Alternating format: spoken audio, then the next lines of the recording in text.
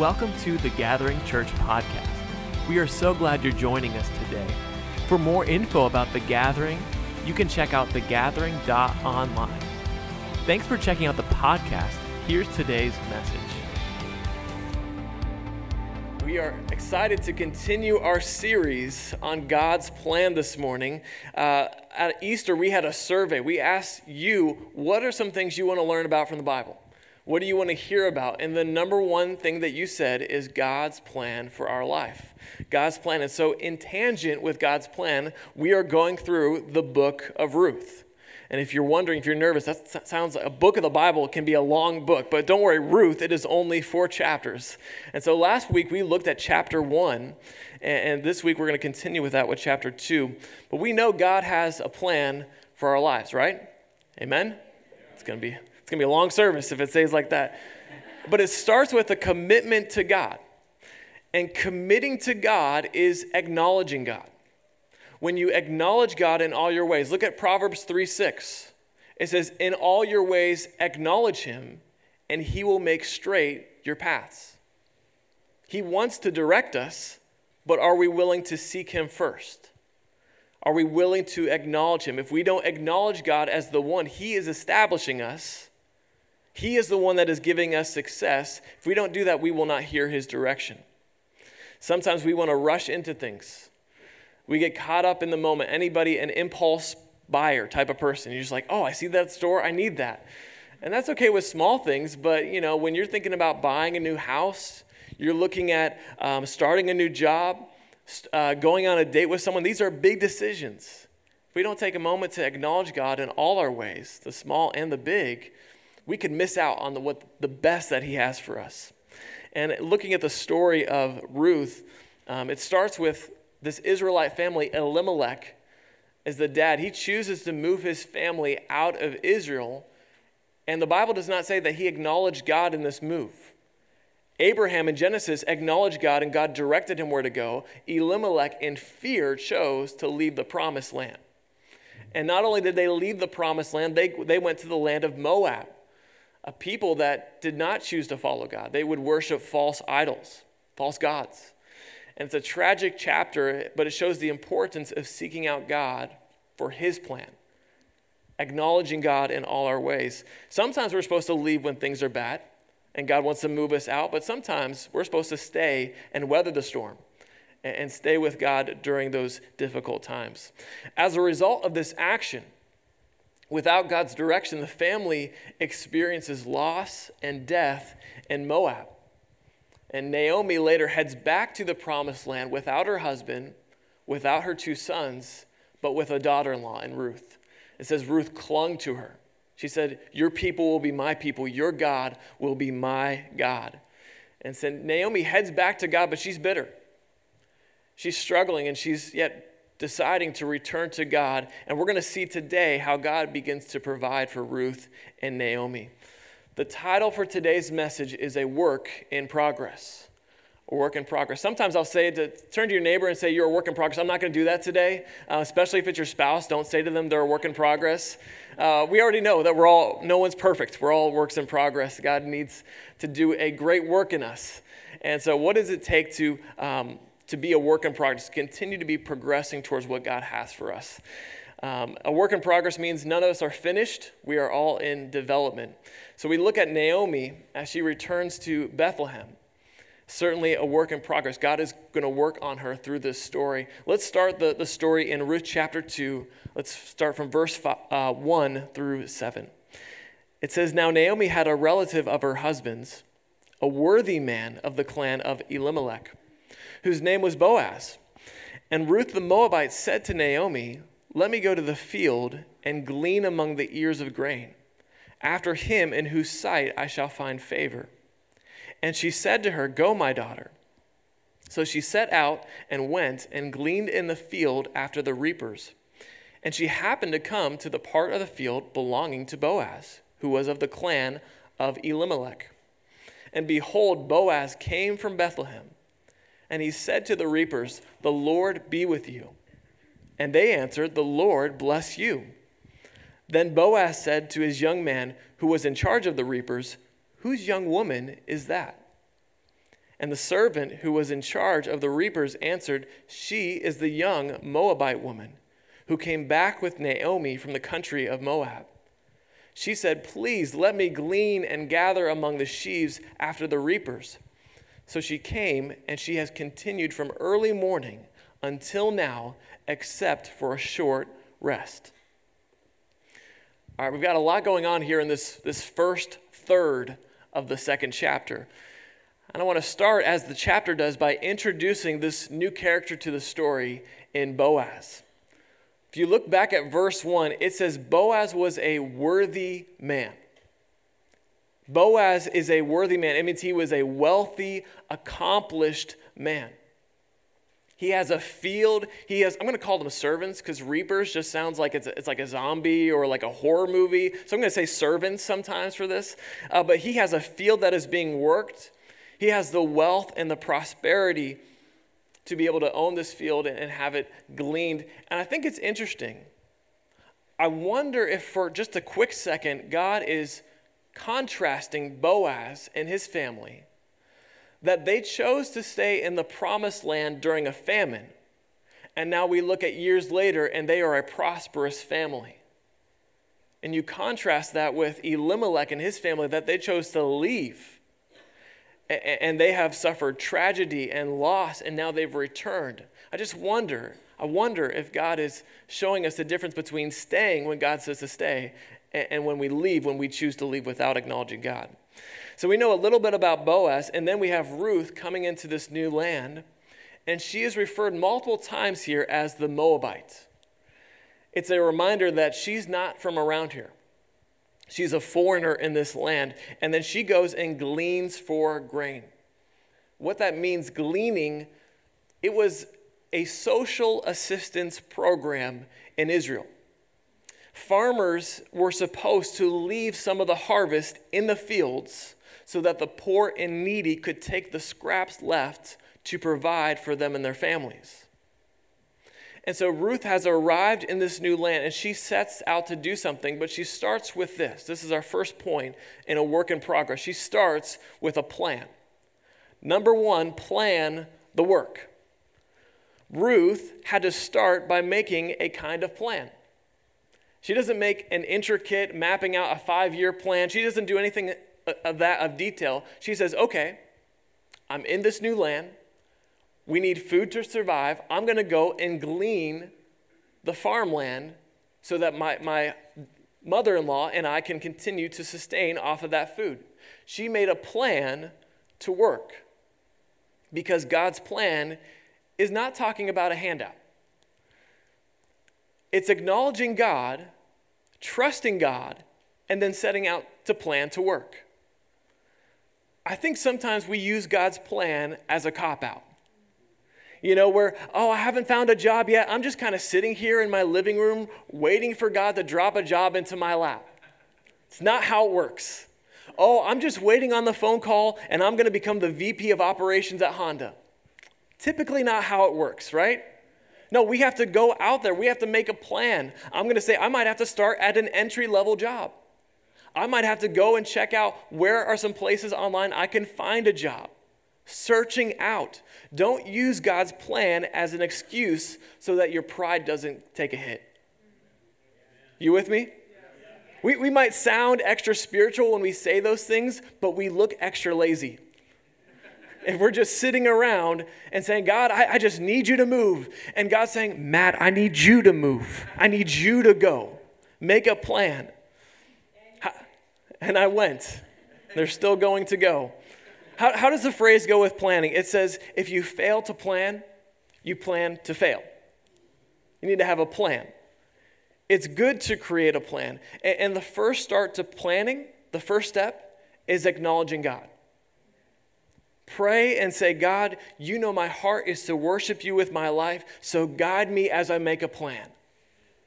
Typically, we don't go wrong by doing the wrong thing unless it goes against clearly God's word. We go wrong by neglecting our relationship and starting with God first.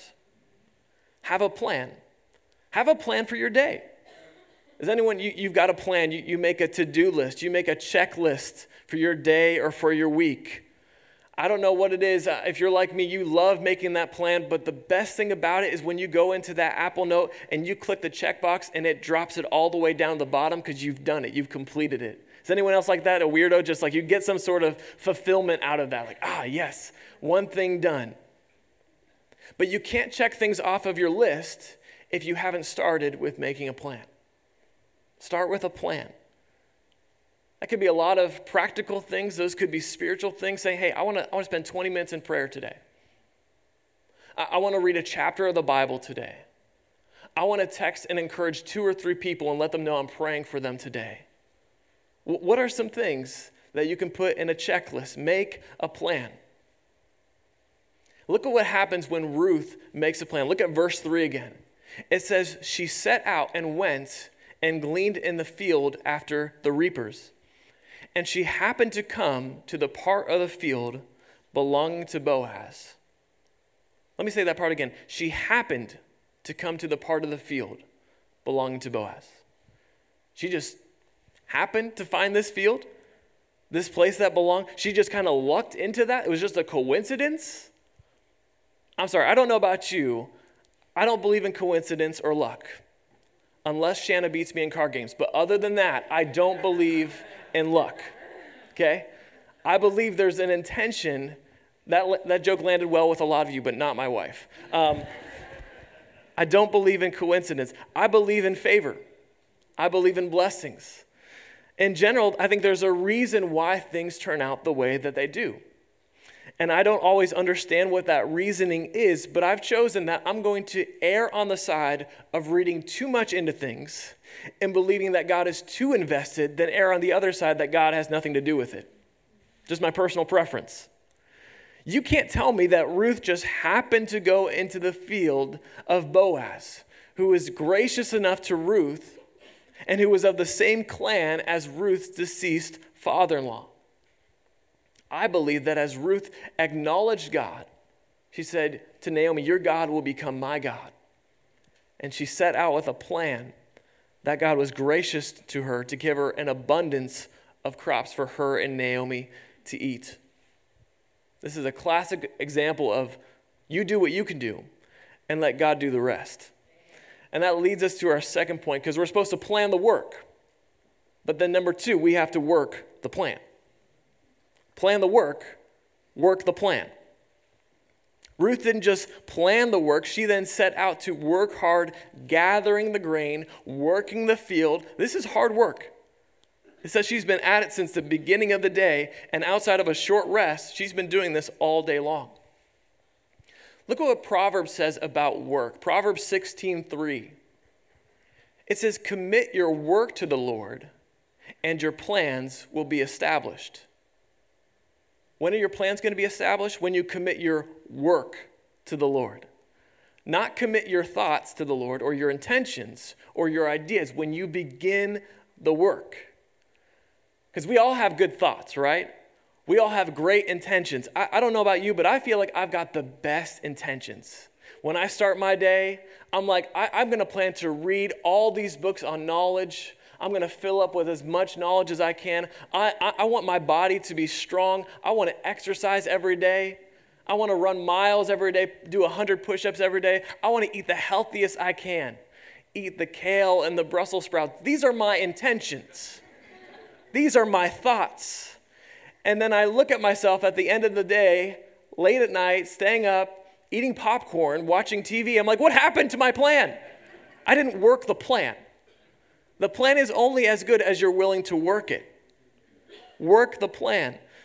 Ruth had to come out with a plan, but then you had to actually go beyond and work the fields, glean the harvest. Now, not only is Ruth working the plan, I want to actually turn your attention to the other character in this part, Boaz. You're saying, well, how is Boaz working the plan? I want to show you what he does. He says, whose young woman is this? Who is this Moabite woman? And I don't know if that's the equivalent of today of saying, who's that girl over there? Is she seeing anyone, or what's her deal? I don't know if that's what he was saying, but we know that Boaz is intrigued by this lady. And this is what he says in verse 8. He says to Ruth, now listen, my daughter, Do not go to glean in another field or leave this one, but keep close to my young woman. Let your eyes be on the field that they are reaping, and go after them. Have I not charged the young men not to touch you? And when you're thirsty, go to the vessels and drink what the young men have drawn." Then she fell on her face, bowing to the ground, and said to him, "Why have I found favor in your eyes, that you should take notice of me, since I am a foreigner?" But Boaz answered her, "All that you have done for your mother-in-law since the death of your husband has been fully told to me, and how you left your father and mother and your native land and came to a people that you did not know before. The Lord repay you for what you have done, and a full reward be given you by the Lord, the God of Israel, under whose wings you have come to take refuge." And then she said, "I have found favor in your eyes, my Lord, for you have comforted me and spoken kindly to your servant, though I am not one of your servants." Boaz instructs Ruth very directly. He says, "Do not go anywhere else. Stay close to the ladies that are in my field. The young men that are in my field are going to take care of you. They're not going to harm you. I've got a strong anti-sexual harassment policy in stone. They will not mess with you." It kind of makes me think if you were to go to other fields, not everything was the same. And remember back to the very first part of the chapter. It talks about Boaz. He comes and he blesses the workers, and the workers then choose to turn around and bless him back. I feel like there's a good relationship between the employees and the employer here. That there was a love for one another. There was favor. And Boaz says, he says to Ruth, because of all that you've done for your mother-in-law, since she became a widow, moving back with you here, I'm going to bless you. He says, the Lord repay you for what you've done, reward you, and give you refuge. He says repayment, reward, and refuge. This is an excellent prayer. And to believe, to have faith for a friend. But you know what I love most about what Boaz is here? Not only does he pray this prayer to God, not only does he ask these things of God, he also becomes the answer to the prayer that he's asking. You notice that? I believe it's God's plan for us to not only plan the work and have the determination to work and acknowledge God, but I believe we're supposed to work to help each other. Relationship's important. Community is vital for us. I love that Boaz prays this prayer and then he becomes the solution of repaying them with abundance of food. I love that, and this is a spoiler for later, but he becomes the refuge for Naomi and Ruth later on. Are you willing to not only ask prayer requests of God, are you willing to be the answer to someone else's request? If we can see a need and we have the ability to fulfill that need, what is stopping us? It's certainly not God. We're like, God, I've been praying for my friend and they need help. They need a new job. They need provision right now. Aren't you hearing me, God? And God's like, yes, I'm hearing you. Did you hear me when I told you to send them a Kroger gift card to help them out? It's great to pray these prayers. We can sound spiritual, but are we willing to work the plan? Are we willing to be part of God's plan and be an answer to someone's prayer? I believe that God used Boaz to reward and be a refuge and say, here, let me help you with that. I know, come on, church, there's people in here that God has put in your lives for a reason. And there are people that they need to see Jesus in you making an impact on their life. Boaz makes an impact on Ruth and Naomi's life. Ruth's life, as you can see here, but not only Ruth, Naomi. I want to show you how there's an impact. I'm going to skip down to verse 17. Now, some things happen in the verses before this. Boaz gives food to Ruth, and there's, I would say, some biblical flirting happening here. So if you're into that, like, kind of that rom-com Hallmark movie type stuff, you can read that for yourself. We'll get more into that in the next few weeks. But I want to show you here what happens when Ruth comes home to show the repayment and the reward that she's received. Worship team, you can actually join me. We're going to close here soon. It says in verse 17, she gleaned in the field until evening. And then she beat out what she had gleaned. And it was about an ephah of barley. She took it up and went into the city. Her mother-in-law saw what she had gleaned. She also brought out and gave her what food she had left over after being satisfied. And her mother-in-law said to her, "Where did you glean today? Where have you worked? Blessed be the man who took notice of you." So she told her mother-in-law with whom she had worked and said, "The man's name with whom I work today is Boaz." And Naomi said to her daughter-in-law, "May he be blessed by the Lord, whose kindness has not forsaken the living or the dead." Ruth gleans from morning to evening. And then she takes what she has gleaned and she beats the chaff. It means it moves away everything but the grain that's left. And it says that there's about 5 gallons of grain that she has received from one day's work here. That's about enough for 2 people to have enough food for about 2 weeks. And one day's work, that's a good day's work. That's a good day's work. And Naomi sees this and she says, "Where did you go to get this type of food? Where did you go to get this type of quantity? This is not a Costco. This is way above that type of level of quantity." It was a bad joke. You don't need to laugh at that. And Ruth says, "I worked in the field of a man named Boaz." And Naomi says, "May Boaz be blessed by the Lord, whose kindness has not forsaken the living or the dead." This is Naomi talking. It says the kindness. That word kindness, in the Hebrew, it's the word hesed. If you've seen that word before, it's an interesting word because it actually expands to a large, all the characteristics of God. Hesed doesn't just mean kindness. It means the love and the mercy and the grace and the goodness and the kindness and the benevolence and the loyalty and the faithfulness. It's an all-encompassing word.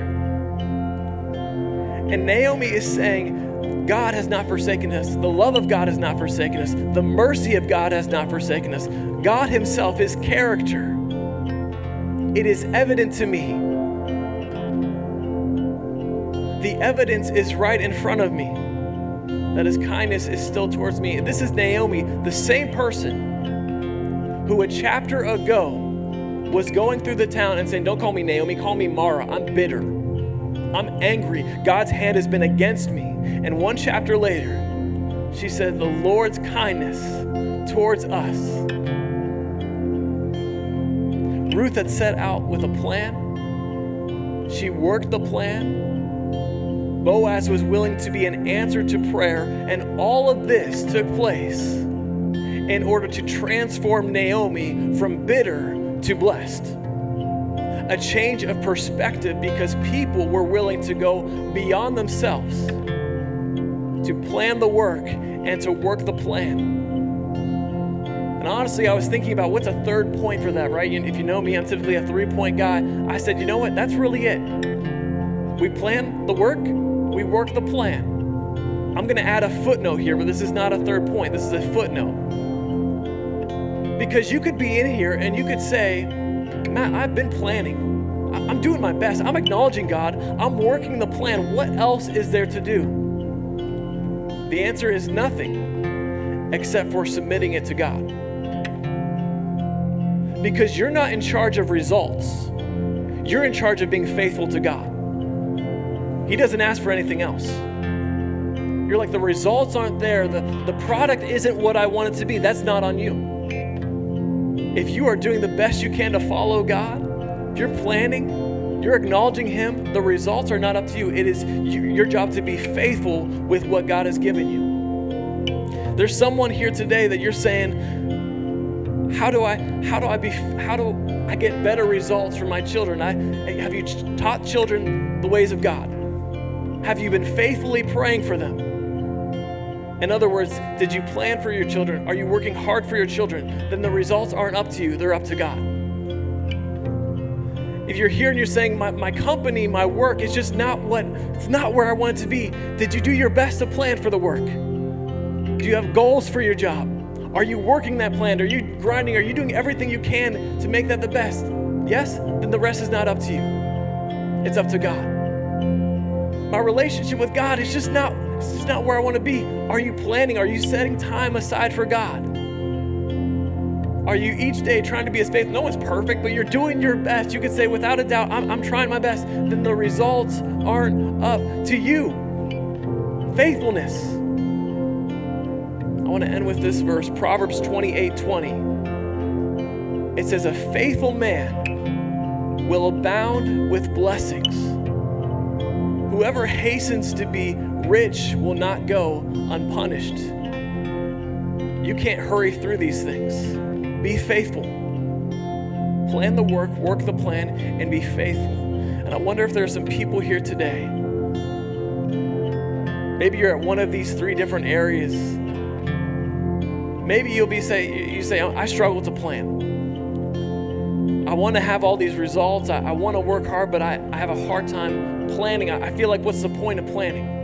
It's just going to all fall and crumble. We got to plan what we're doing. Maybe you say, I can plan it, but I struggle to be consistent working that plan. I know that can be for me for sure. Can I consistently, faithfully work that plan that God has put in front of me? And like I said before, maybe you say, I'm doing those things to the best of my ability, but you're struggling to submit God. Hand over those worries and that anxiety, those concerns to God. Would you stand with me as we close? I wanted to be intentional with our time and shorten this part because I want to give you an opportunity to connect with God and see, where am I at in the progress here? Am I struggling? Am I failing to plan the work? Am I failing to work the plan? Am I just failing when it comes to submitting the rest to God? So the worship team is going to lead us in a song that says available. I love the song on the bridge, Here I Am. You can have it all. You can use me, the plans, the work. It's all for you and for your glory. And if you need some time, we're going to open up this altar area. It's funny, it's like a phrase we say, open it up. It is always open, just so you know. But for some reason, you seem more willing to come when I say it's open. So I'm just going to keep saying it's open, just to let you know. And if you need prayer along the lines of working the plan, if things are just not going the way that you wanted them to, and you need prayer, I'm going to be up here for you if you need prayer. Let's just focus on what God has for us for a minute. Maybe God wants to speak to you. We do a lot of talking to God, but sometimes we do less on the listening to God part. So let's take a time to quiet our minds and hear from God the plans that He has for us. God, we thank you for today. We know that you have plans for us, not to harm us, but to strengthen us, to give us a hope, to give us a bright future. I pray that you would help us to acknowledge you in all our ways. That's what we're doing right now. We're setting time aside to acknowledge you, to put you first in the planning before the work happens. Pray for each one of those groups that are struggling with planning or working or submitting it to you. Help us today. Give us peace over our minds. Speak to our hearts right now. In Jesus' name we pray. Amen. Thank you for listening to today's message. The Gathering is a place where you can belong to a church that loves you, believe in the God who is bigger than you, and become who God created you to be. For updates, service times, or ways to get involved, check out thegathering.online. And if you enjoyed listening today, consider rating it or sharing it with a friend. We love you. The best is yet to come.